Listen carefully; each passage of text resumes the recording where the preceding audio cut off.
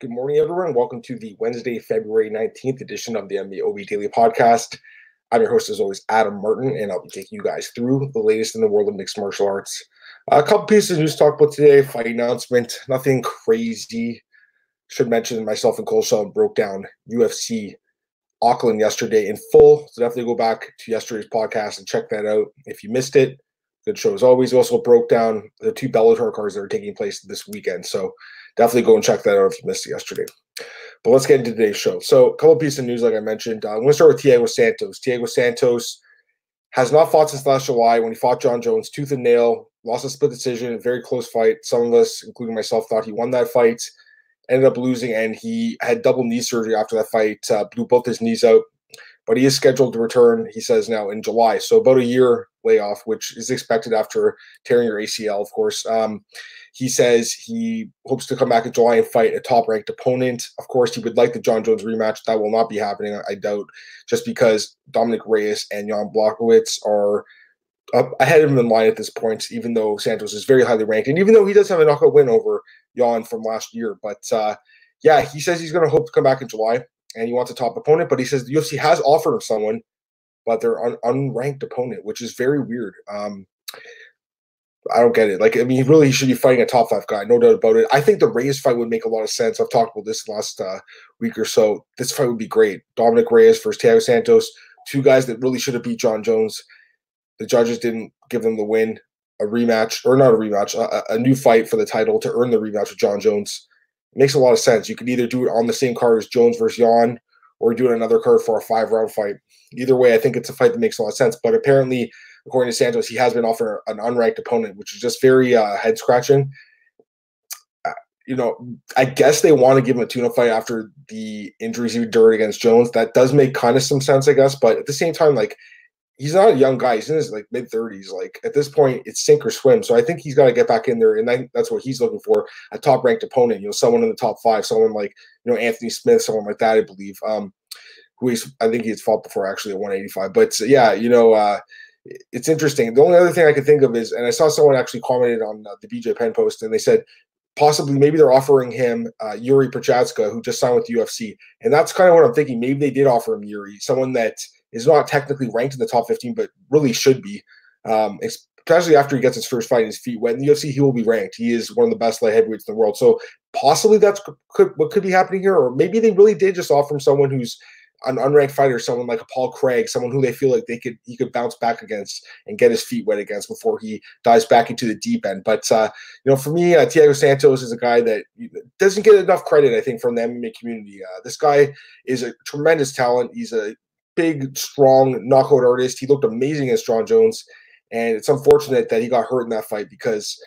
I think they could have ran that back. Everyone saw about running it back with Dominic Reyes when, technically Santos came closer to beating him when he actually scored a scorecard from one of the judges in a split decision loss, unlike Reyes, who lost a unanimous. And, I believe both those guys did beat Jon Jones, but the judges saw it another way. I just think no one's giving him Thiago Santos enough credit for what he did against Jon Jones. So to me, it's like he went tooth and nail, split decision loss to the pound beast in the sport, and they're offering him an unranked opponent. I can see why he's upset. So he turned down a fight. He said he's never turned down a fight before, but he had to turn this one down. Doesn't like the matchup, wants a top-ranked opponent. We'll see what they give him, but he definitely deserves someone up there.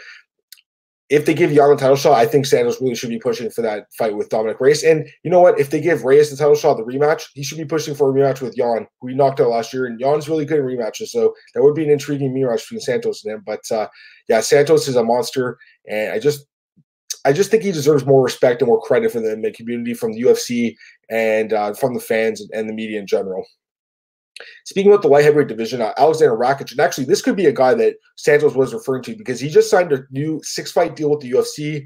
He is one of the top light heavyweights in the sport right now. He's ranked, I think, 10th. He is coming off a loss to Volkan Oezdemir, but a lot of people, including myself, thought he won that fight. Only 28 years old, Rakic is. He's very young. He's 12-2 in his career, 4-1 in the UFC. He had those 2 nice knockouts over Devin Clark, spinning back fist punches, and then Manuel with a nasty head kick last June. If he beat Oezdemir, we'd be talking about this guy's a title contender right now. But unfortunately, the judges didn't give it to him. It sucks that judges come into play so much in the sport, but, that's part of the sport, unfortunately, for better or worse. So Rakic is tremendous, and I'm glad the UFC re-signed for 6 fights. I didn't expect them to let him go. I mean, he just makes too much sense in the UFC right now. It's nice to see the light heavyweight division have these kind of prospects that are emerging. Some people were saying running back with Uzdemir. I'm thinking someone maybe like Shogun would be a great fight for Alexander Rakic, number 15 ranked in the sport or in the UFC right now. That'd be a fun fight, right? I think Rakic, he does need to get a bounce back win after the Uzdemir fight. Although, like I said, I thought he won.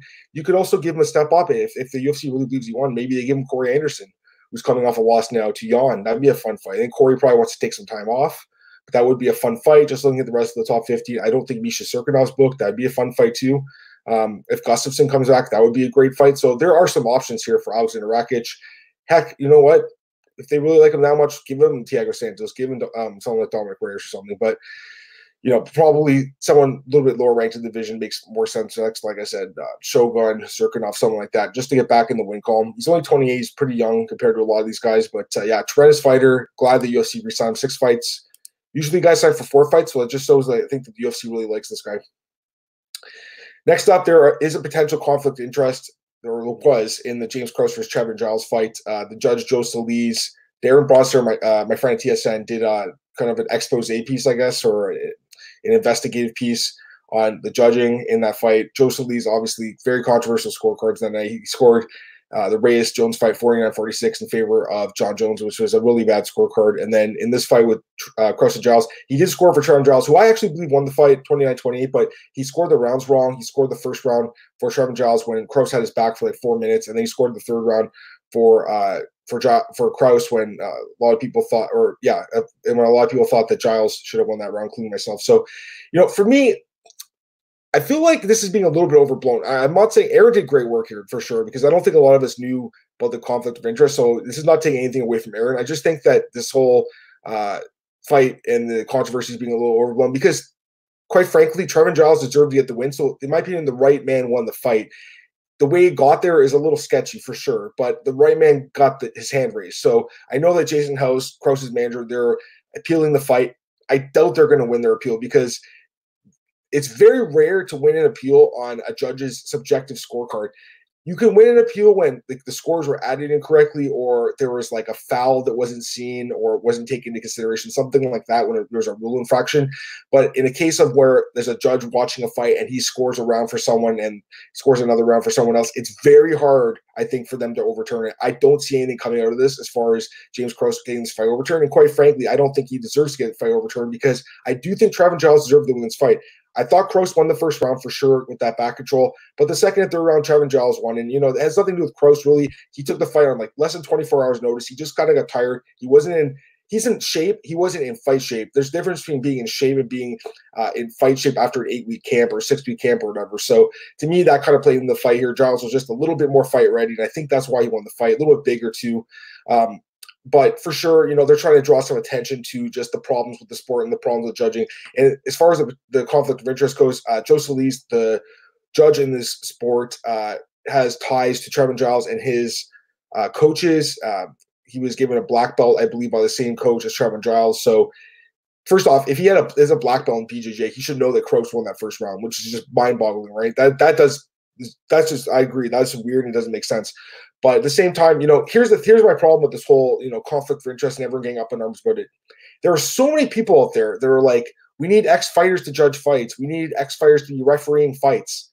And then you do have a guy who's tied to the community, which MMA community is small, by the way. It's not a big community. He's tied to the fight, and then everyone's up in arms about it, saying he's biased and has conflict of interest.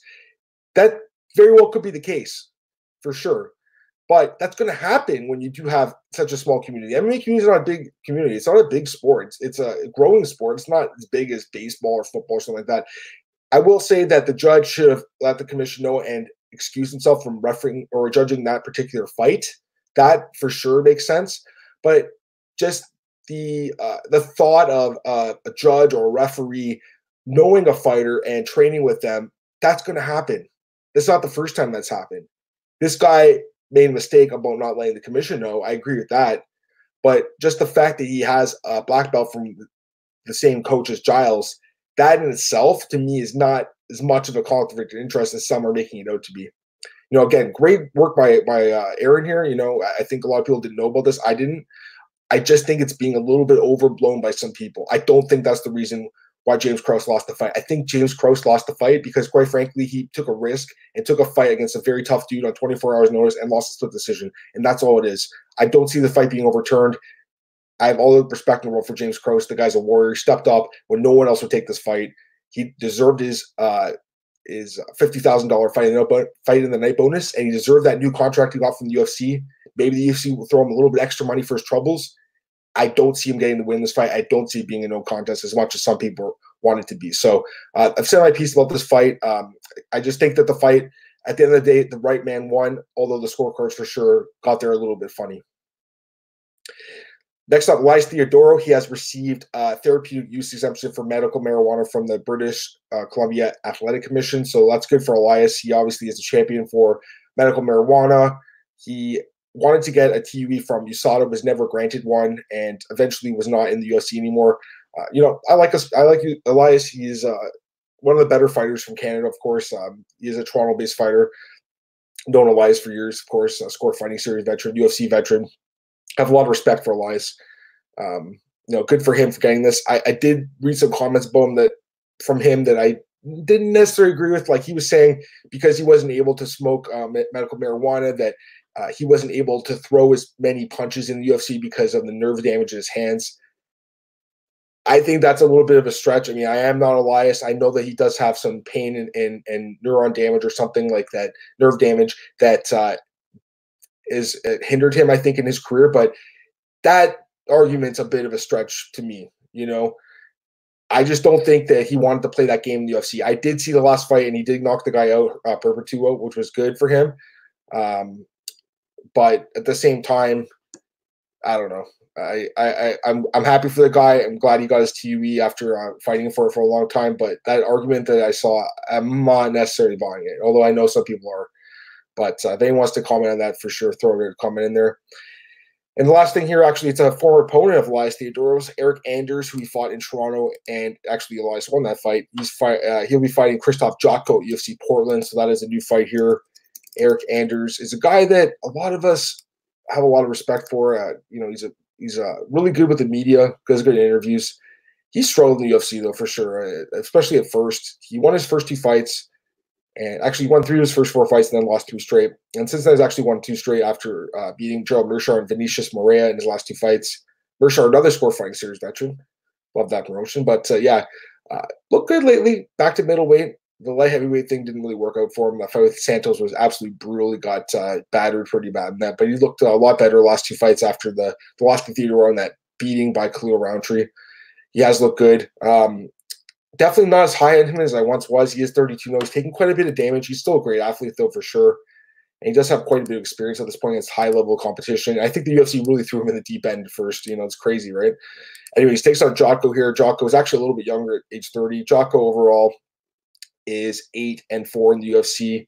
So a really good record for Jotko. Another guy that came on really strong, then lost a few fights, lost 3 straight, just like Eric Anders. And then he's won his last 2 by split decision over Marc-Andre Barriault and then Nunes over Alan Amedovski. Definitely a solid fighter for sure. This is an interesting fight. I think it can go either way. I mean, I expect a very close betting line here for sure.